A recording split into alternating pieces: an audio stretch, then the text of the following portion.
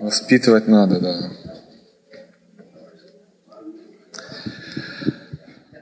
Аллилуйя. Надеюсь, у вас все аллилуйя. Аминь. Но Бог живой. И я надеюсь, знаете, что вам так же здесь хорошо, как мне. Я не имею в виду стоять проповедовать, а именно быть здесь. Реально открытое небо. Я не знаю, если ты не ощущаешь этого, ты просто сильно привык, я думаю. Сходи в гости в свою старую церковь. И тогда ты оценишь свободу, оценишь вообще, насколько Бог далеко тебя увел от религиозного вообще взгляда на жизнь и особенно на Бога. Знаете, я расскажу, но это, наверное, не к теме, но что-то я вспомнил. Помните, я вам рассказывал, я встретил одного знакомого, которого я давно не видел, и он говорит мне, говорит, почему я тебя не вижу больше у нас в церкви, говорит. Я подшутил, я сказал, что я стал неверующим, говорю. И вот я его встретил опять, а он уже, оказывается, про меня все уже узнал. И он уже был готов, он уже говорит, так ты к Шаповалову в церковь ходишь? Я говорю, не, я в свою церковь хожу. Говорит, ну да, ты уже пастор там? Ну знаете, человек уже ты видишь, насколько он уже, как говорится, о тебе провел, как говорится, узнал, кто ты и где ты. То он меня так рад был видеть, что он меня давно не видел, а тут он уже обо мне все знает. И говорит, давай, говорит, приходи к нам в церковь, говорит, побеседуем. Я говорю, да зачем, говорю. Я так подумал, я ему как бы сказал, говорю, не, говорю, извини, говорю. Но потом, знаете, думаю, надо было сказать, а может, надо с тобой побеседовать? Может, на языках заговоришь ни с того, ни с сего. Потом, понимаете, как бы, ты никогда даже не ожидаешь, что, может быть, все перевернуться совсем в другую сторону. Но это уже потом я об этом. Знаете, говорят, пословица, умная мысля приходит напосля, да. Окей. То, о чем я хочу сегодня говорить, это опять, я так скажу, это опять тема о Царстве Бога. Интересно, я заметил, даже вот говоря о своих темах, опять же, это мое, что очень часто я что-то говорю, но опять же, я надеюсь, что это Дух Святой говорит, понимаете? И я, бывает, замечаю, что потом моя следующая проповедь из какой-то или фразы, или с какого-то момента именно с прошлой темы. И интересно, знаете, оно даже мне смотреть, как иногда Бог, знаете, как разворачивает, оно идет дальше и дальше. То есть, это, я же говорю, это для то, что я замечаю. И особенно, знаешь, когда ты начинаешь что-то искать серьезно, то, знаете, есть такой, как говорится, такой феномен, когда ты начинаешь что-то, как говорится, замечать, что до этого ты никогда не замечал. К примеру, вы знаете, если ты захотел, скажем, купить какую-то машину, да, а потом ты до этого вроде бы эти машины не замечал, а потом смотришь, уже все как будто вокруг на этих машинах ездят. То есть, понимаешь, когда ты что-то ищешь, когда ты, как говорится, настраиваешь свой, как говорится, взгляд на что-то, оно, хочешь ты не хочешь, ты это начнешь замечать. И поэтому я же говорю, когда начинаешь искать Царство Бога, то ты не сможешь, чтобы его не замечать. Понимаешь? То есть оно говорится, вот почему Бог говорил, Иисус говорил, ищите, говорит, прежде всего Царство, потому что, говорит, ты начнешь это замечать. Если ты не ищешь, то И я имею в виду действительно искать. Я не хожу там, понимаете, по дому там ищу, понимаете. Знаете, как искать? Я заметил, что для меня помогает. Это скажу, молитва на языках. Вы даже не представляете, насколько это большое оружие, или я так скажу, с одной стороны это оружие, а с другой стороны это инструмент духовный. Вот почему я так скажу, многие из баптистов, они, как говорится, отвергают это, потому что ты не хочешь идти, как говорится, дальше в духовные вещи. Понимаешь, ты хочешь все понять умом, ты хочешь все понять своим мозгом, хотя, я же говорю, это все распечатывается, наоборот, духовно.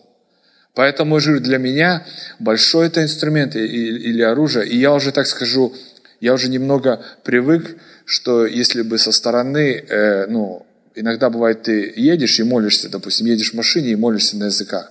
И если бы кто-то там с тобой подсел бы, то подумали, что, ты сошел с ума. Серьезно. Но вы знаете, что я же говорю, это инструмент. Ты даже проследи за собой. Приходит в твою голову какая-то мысль. Без разницы, хорошая или плохая.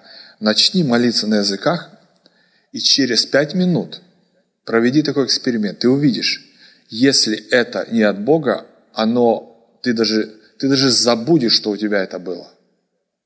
Я вам говорю, именно пользуйтесь этим, и это помогает мне, как говорится, именно углубляться именно в эти вещи. Потому что, знаете, говорить о таких вещах духовных, знаете, легко говорить о том, что ты можешь там потрогать, увидеть, понюхать, знаете, там услышать, понимаете, о тех вещах, которые, можно, как говорится, этими нашими физическими чувствами. Но знаете, есть вещи, которые ты как бы сам к ним стремишься, ты сам, может быть, до конца этого не понимаешь, и ты все равно об этом, как говорится, ты все равно об этом говоришь. И поэтому же я в первую очередь говорю о Царстве, потому что я этого хочу. Я ни в коем случае не какой-то эксперт в этом, не какой-то, как говорится, что все познал и все понял, но я хотя бы одно я понял, что это самое главное в жизни. Самое главное.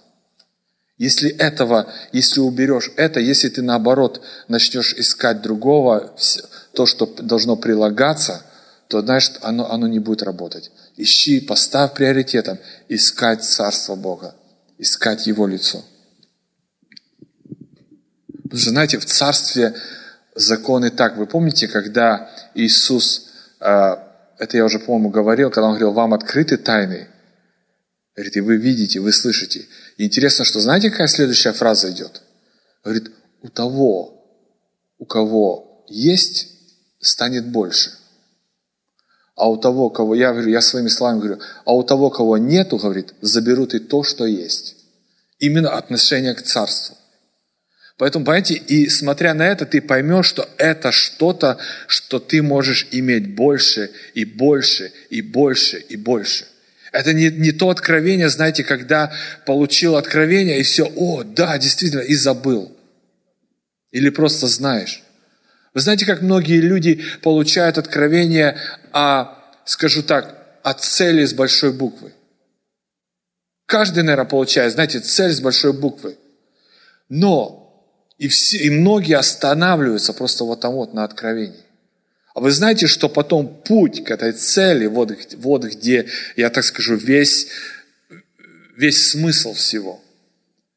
Потому что если я только получил откровение, что моя цель, к чему я, как говорится, к чему я должен идти, а теперь, понимаете, вот где начинается испытание, боль, все, потому что идти к этой цели надо. Но мы не хотим идти, знаете, зачастую, я же говорю, нам легче узнать, Иисус, ты моя цель, единство с тобой – это моя цель. А что дальше? И что дальше ты делаешь? И все. Просто знание, читаешь Библию, говоришь аминь, а в реальности по жизни как это происходит? Потому что Царство Бога, знаете, это не просто что-то, чтобы моя жизнь стала лучше. Вы знаете, что Царство Бога это была вообще альтернатива. Вы знаете, в чем мир нуждается сейчас? Он не нуждается, чтобы ты им рассказал о хорошей жизни. Он не нуждается, чтобы ты их научил, что делать, а что можно, что нельзя. Вы знаете, что Царство Бога, это было предназначено стать чем-то совсем другим. Вот почему было Иисус говорил Никодиму, тебе важно что? Родиться заново. И человек, как говорится, плотской, он будет думать, подожди, как это мне, что мне, залезть в живот, потом назад вылезти? Но, понимаете, плотские люди, я же говорю, это вот так все понимают.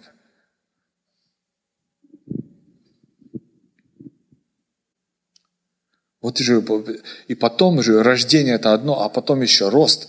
Слово Бога говорит вообще, что мы должны вырасти в совершенный образ Сына Человеческого. Вот тут и я могу сказать, подожди, это какая-то, слово это же говорит, или это не к нам?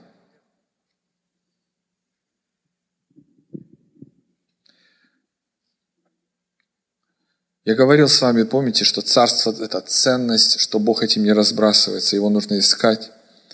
Потом мы говорили, что все это, что Бог предлагает, это все каждому. Но каждый, как говорится, вот что ты, как помните притча про старшего и младшего сына, вот что ты с этим будешь делать, это уже от тебя зависит. И потом мы, знаете, прочитали молитву, о которой молился Иисус. И две вещи, за которые я хочу говорить. Иисус просил их о двух вещах. Вернее, просил Отца Своего, чтобы они были едины в Боге. Вы понимаете же, да, что Царство Бога – это жить в единстве с Иисусом. Это если так в двух словах сказать. То есть ты не можешь Царство Бога без Иисуса. Знаешь, это говорится, я могу проповедовать о Царстве, могу о ресурсах Царства, говорить, как в Царстве правила, что можно, как жить. Но знаешь что, если ты лично не встретился с личностью Иисуса Христа, то, знаешь, ты просто будешь знать о Царстве. Ты не сможешь в этом жить. Вот почему Иисус приводил себя в пример, как я един с тобой, Отец. Я хочу, чтобы так же само они были одно целое с тобой. И две вещи, которые Иисус упомянул в молитве, вот я же говорю, вот это единство в Нем, и другая, чтобы сам Бог охранил их от зла. И тему я так назвал «Единство или зло». Я даже не знаю, почему так получилось, но именно вот эти две вещи, о которых просил Иисус, я хочу просто немного об этом поговорить. Как я говорил, что Царство Бога – это единство в Иисусе Христе. Этим пропитаны все послания апостолов. Если вы прочитаете, там одеться в Иисуса, слияние с Ним. Там Павел говорит, познаю ли я тебя, как познал ты меня. Понимаете, это все говорит об этом единстве. Все говорит об этом слиянии, все говорит об одном целом. То есть, как говорится, ты не можешь эту тему просто, как говорится, просто пропустить. И что интересно, знаешь что твое соединение с Ним, оно всегда соединит тебя с людьми. То есть не можешь быть, как я тоже об этом упоминал, что ты не можешь говорить, что я люблю Бога, а людей не любить. Понимаете? То есть эти две вещи, то есть если я люблю Бога, если я познаю любовь Бога, то оно автоматически будет просто распространяться на каждых людей вокруг меня. И я так скажу вам, любовь именно нужна тем, которых тяжело любить. Сам Иисус говорил, вам легко любить, которые с вами хорошо, которые вам поддакивают, вам все делают, а вот полюби того, кто, как говорится, тебя, может быть, о тебе плохого мнения. Вот где настоящая любовь. Вот где мы все должны просить, Иисус, научи нас любить.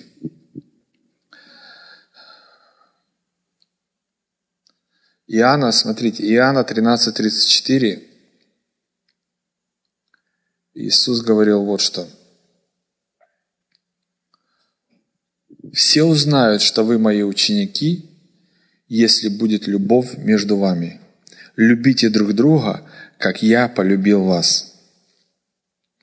Знаете, почему нам тяжело бывает любить людей?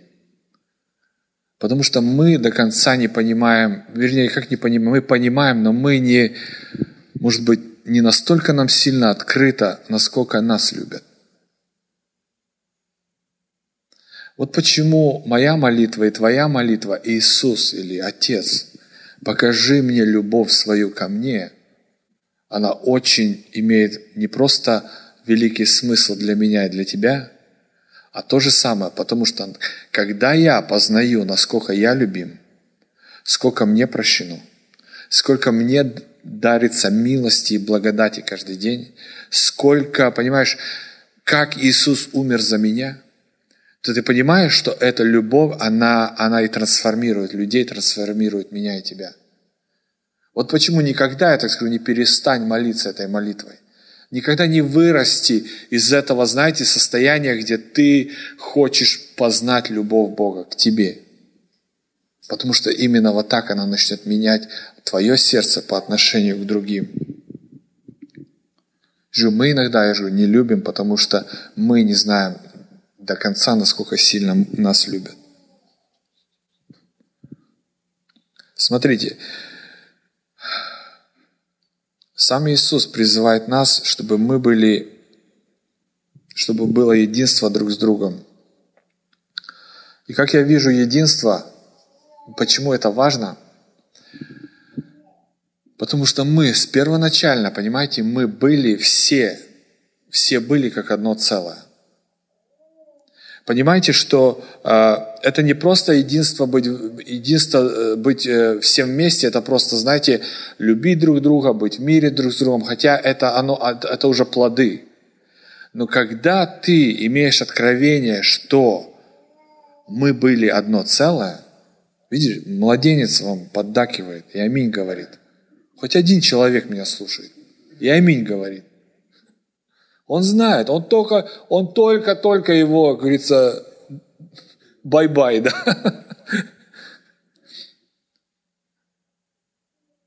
Только ему, как говорится, да, подарили жизнь.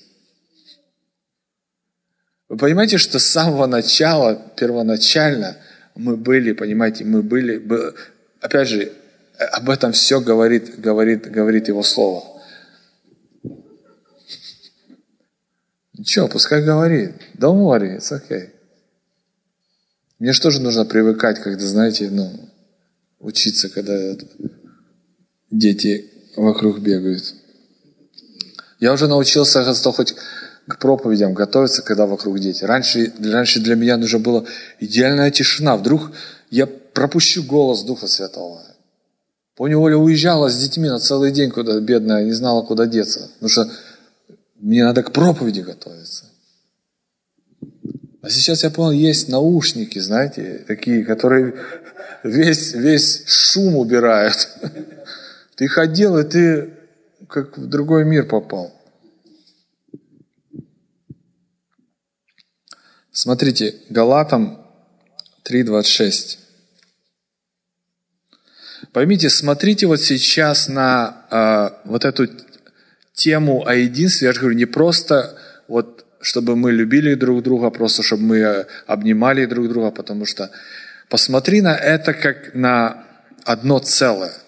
Вы помните ту притчу, когда Иисус говорил когда говорит, если, говорит, у кого-то было 100 овец, и, говорит, и потерялась одна, он оставляет 99 и идет за той одной. Потому что вы понимаете, что без этой одной, понимаете, 100 это число, как говорится, понимаете, это одно целое. И если одно выпадает, то это, можно сказать, встает не одно целое. Вот почему он оставляет и идет, ищет эту одну, потому что без нее, как говорится, это 99, это не одно целое. Вот, то есть, смотрите сейчас на это как на одно целое, понимаете? И потом притча там у нее было 10 драхм, одну потеряла, потом говорит, нашла и созвала великий праздник. Да, там есть, как говорится, как говорится, эти притчи, как к евангелизации относятся, но именно смотрите на это же как духовный прообраз именно одного. Понимаете, вот представьте себе, как вот большой шар. И если одна частица выпадает, он уже неполноценный. Это как тело, понимаете, оно, если отрубить тебе кисть, допустим, ты сможешь жить. Но уже невозможно назвать, что это тело полноценное. Аминь. Смотрите, Галатам 3:26.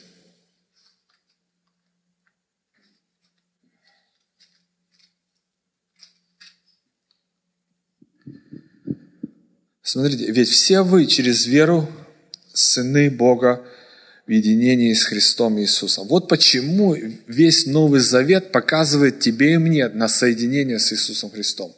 Я же говорю, эта тема такая, знаете, как я сказал, ее невозможно потрогать, ее невозможно понюхать, ее невозможно увидеть глазами.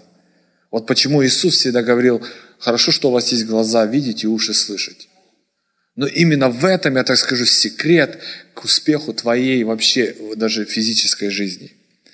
Ведь все вы через веру сыны Бога в единении с Христом Иисусом. Ведь крестившись, чтобы соединиться с Христом, вы все облеклись в Христа. И нет уже ни еврея, ни язычника, ни раба, ни свободного, ни мужчины, ни женщины. Можно добавить сейчас сюда ни русских, ни украинцев, ни черных, ни белых, ни коричневых, ни зеленых.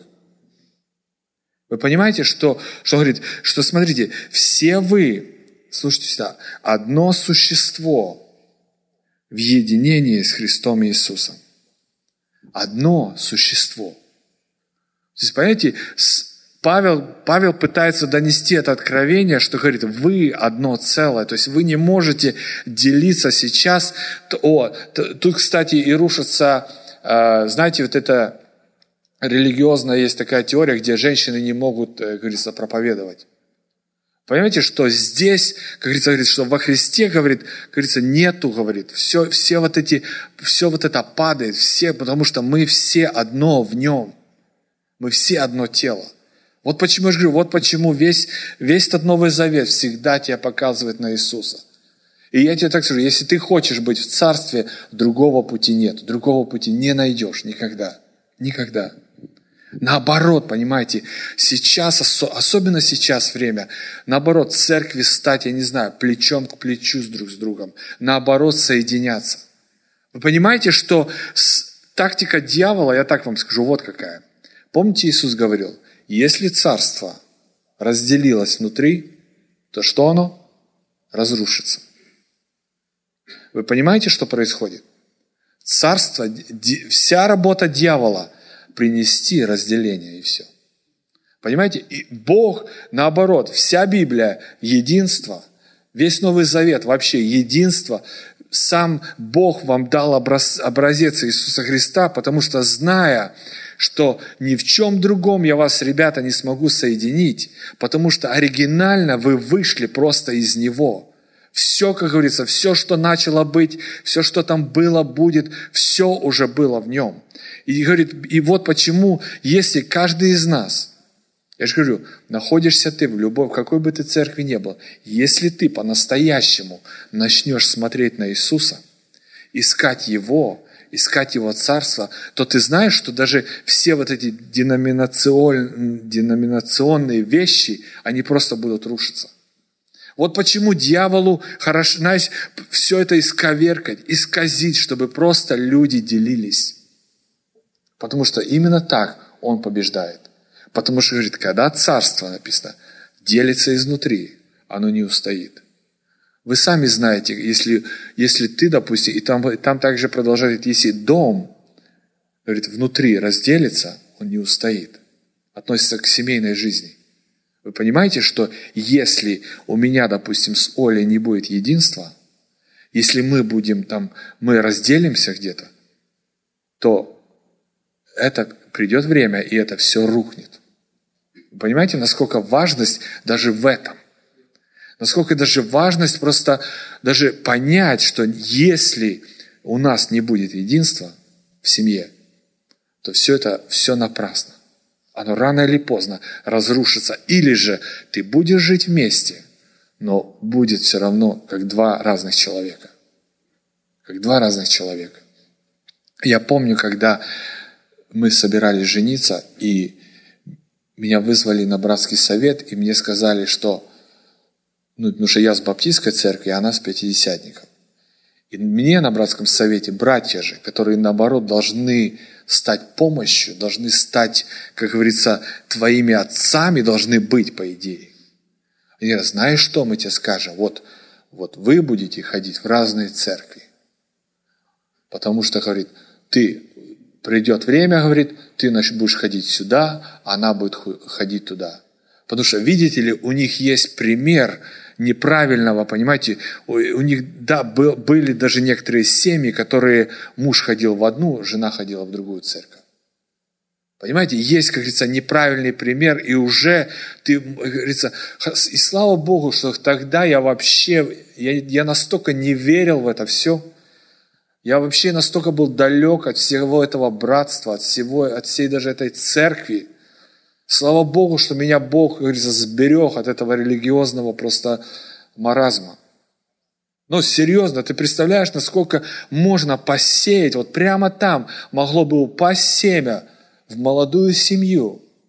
Понимаете? Проклятие. И потом не обижайте или не думайте, почему Иисус так строго с некоторыми фарисеями себя вел. Потому что Он видел насквозь.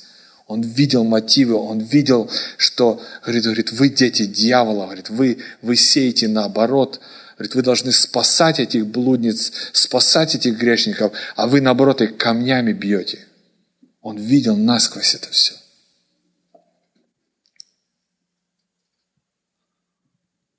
Одно существо, же говорю, одно тело. Мы были одно изначало. Очень часто, знаете, наша простая человеческая гордость, я так скажу, мешает именно к этому единству. Ты знаешь, что ты должен быть, говорится, должно быть одно целое, должен быть мир, должна быть любовь. Но знаешь, что есть просто люди, говорят, нет, это мое, я не хочу. Я не хочу, говорится, чтобы, я должен смириться. Вот ты смирись.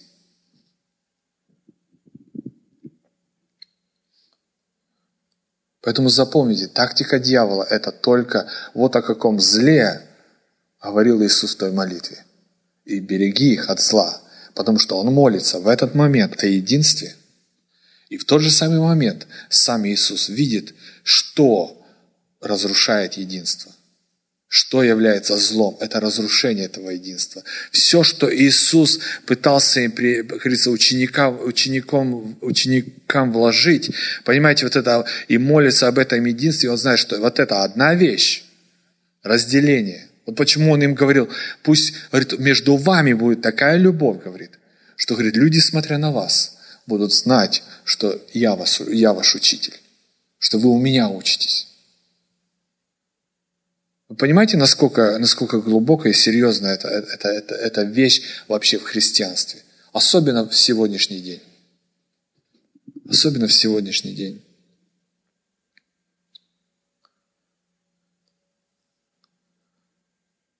Знаете, вся цель, я так скажу, я сейчас прочитаю еще одно место, и в принципе я дан. Смотрите, Ефесянам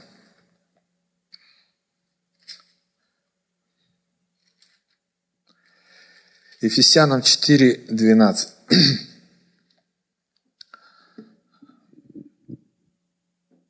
Одно из тоже таких очень, очень популярных мест. Особенно, знаете, это место, я так скажу, больше относится так к пасторам, к тем людям, которые стоят, может быть, в какой-то позиции и в церквях. Но в тот же самый момент я хочу знать, что ты являешься своим домашним пастором, понимаете? Не думай, что, как говорится, то есть ты являешься священником в своем доме. Вы согласны с этим? Или вы будете меня вызывать, чтобы я молился там за за вашу еду. Ну, к примеру, так если... Знаете, многие люди считают, что вот только пастора молитвы Бог слышит. А мы тут бедные только вопием, а Бог нас не слышит. Смотрите. Тут Павел пишет, что он даровал кому быть апостолами. Это вот это пятигранное служение, откуда начинается. Кому пастырями, наставниками. И смотрите, для чего это все делается.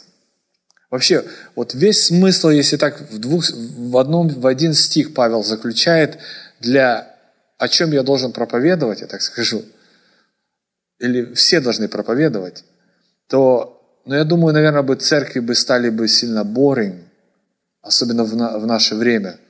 Представьте, если бы я постоянно выходил и говорил вам, что надо единение в Иисусе Христе. Я думаю, 1, 2, 3 раза, 4. Потом я бы сказал, что в следующий раз я буду то же самое говорить. Вы бы сказали бы, ладно, see you later, да. Но смотрите, а вообще, в этом, если так скажу, если мы это не поймем, то все остальное вообще не имеет просто значения.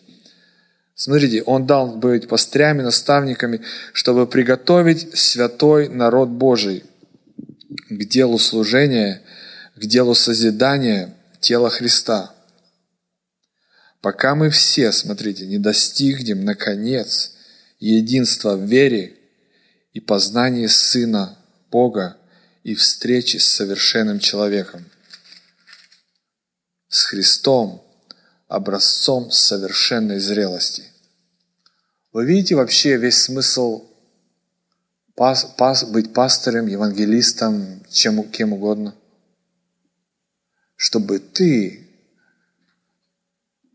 тебе настолько надоела моя проповедь об этом, чтобы ты пришел домой, ты стал на колени, закрыл глаза и сказал: Иисус, я хочу соединения с тобой. И когда ты почувствуешь вот этот пул, ты уже не сможешь, как говорится, остановиться, ты не сможешь просто, потому что это настолько что-то, я так скажу, что-то родное, это настолько дает удовлетворение. Это не какое-то религиозное, знаете, долбить мне тебя, молись, молись, молись.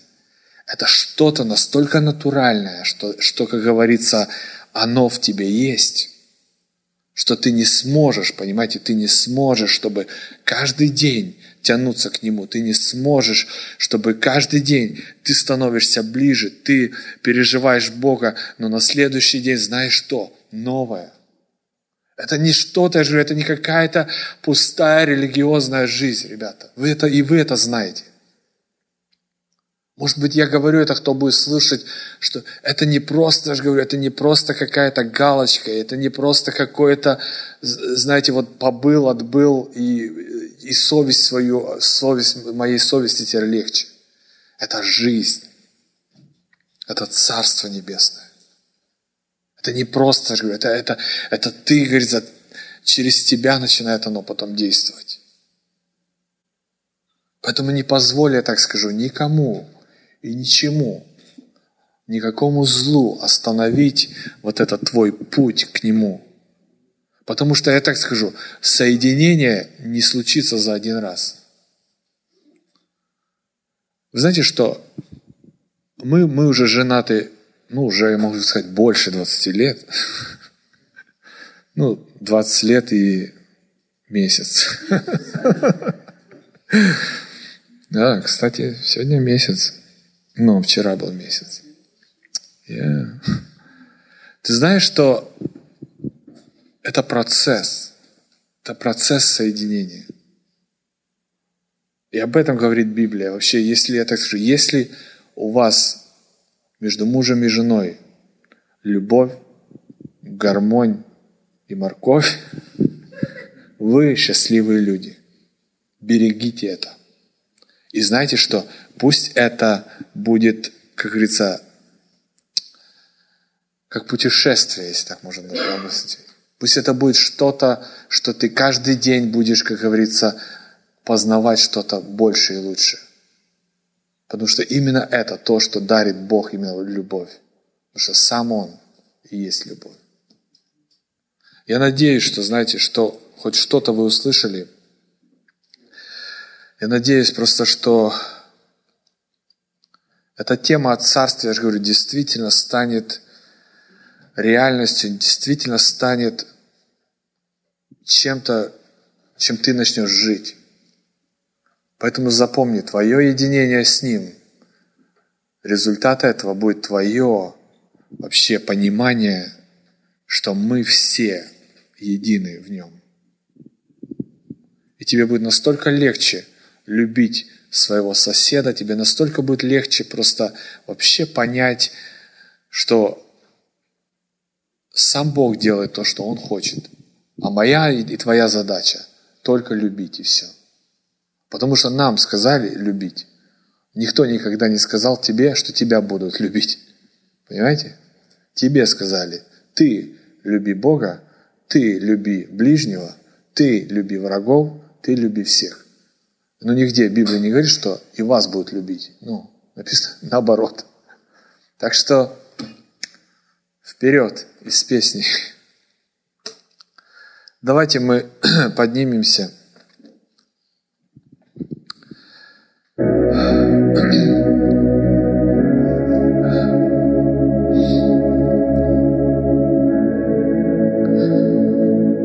Просто поставь это своей целью, я так скажу. Я уверен, в основном вы все знаете, о чем я говорю. Пусть это может будет просто напоминание, пусть это будет просто, может это как бы освежить твои отношения, освежить просто, что это живое, это реальное. А если нет, сделай это своей целью. Прямо сейчас скажи: Иисус, Ты моя цель. И соединиться с Тобой, Иисус, это моя цель. Познать Тебя, как Ты познал меня, вот это моя цель. Полюбить Тебя и ближних, Господь, так же само, как Ты полюбил меня. Это моя цель.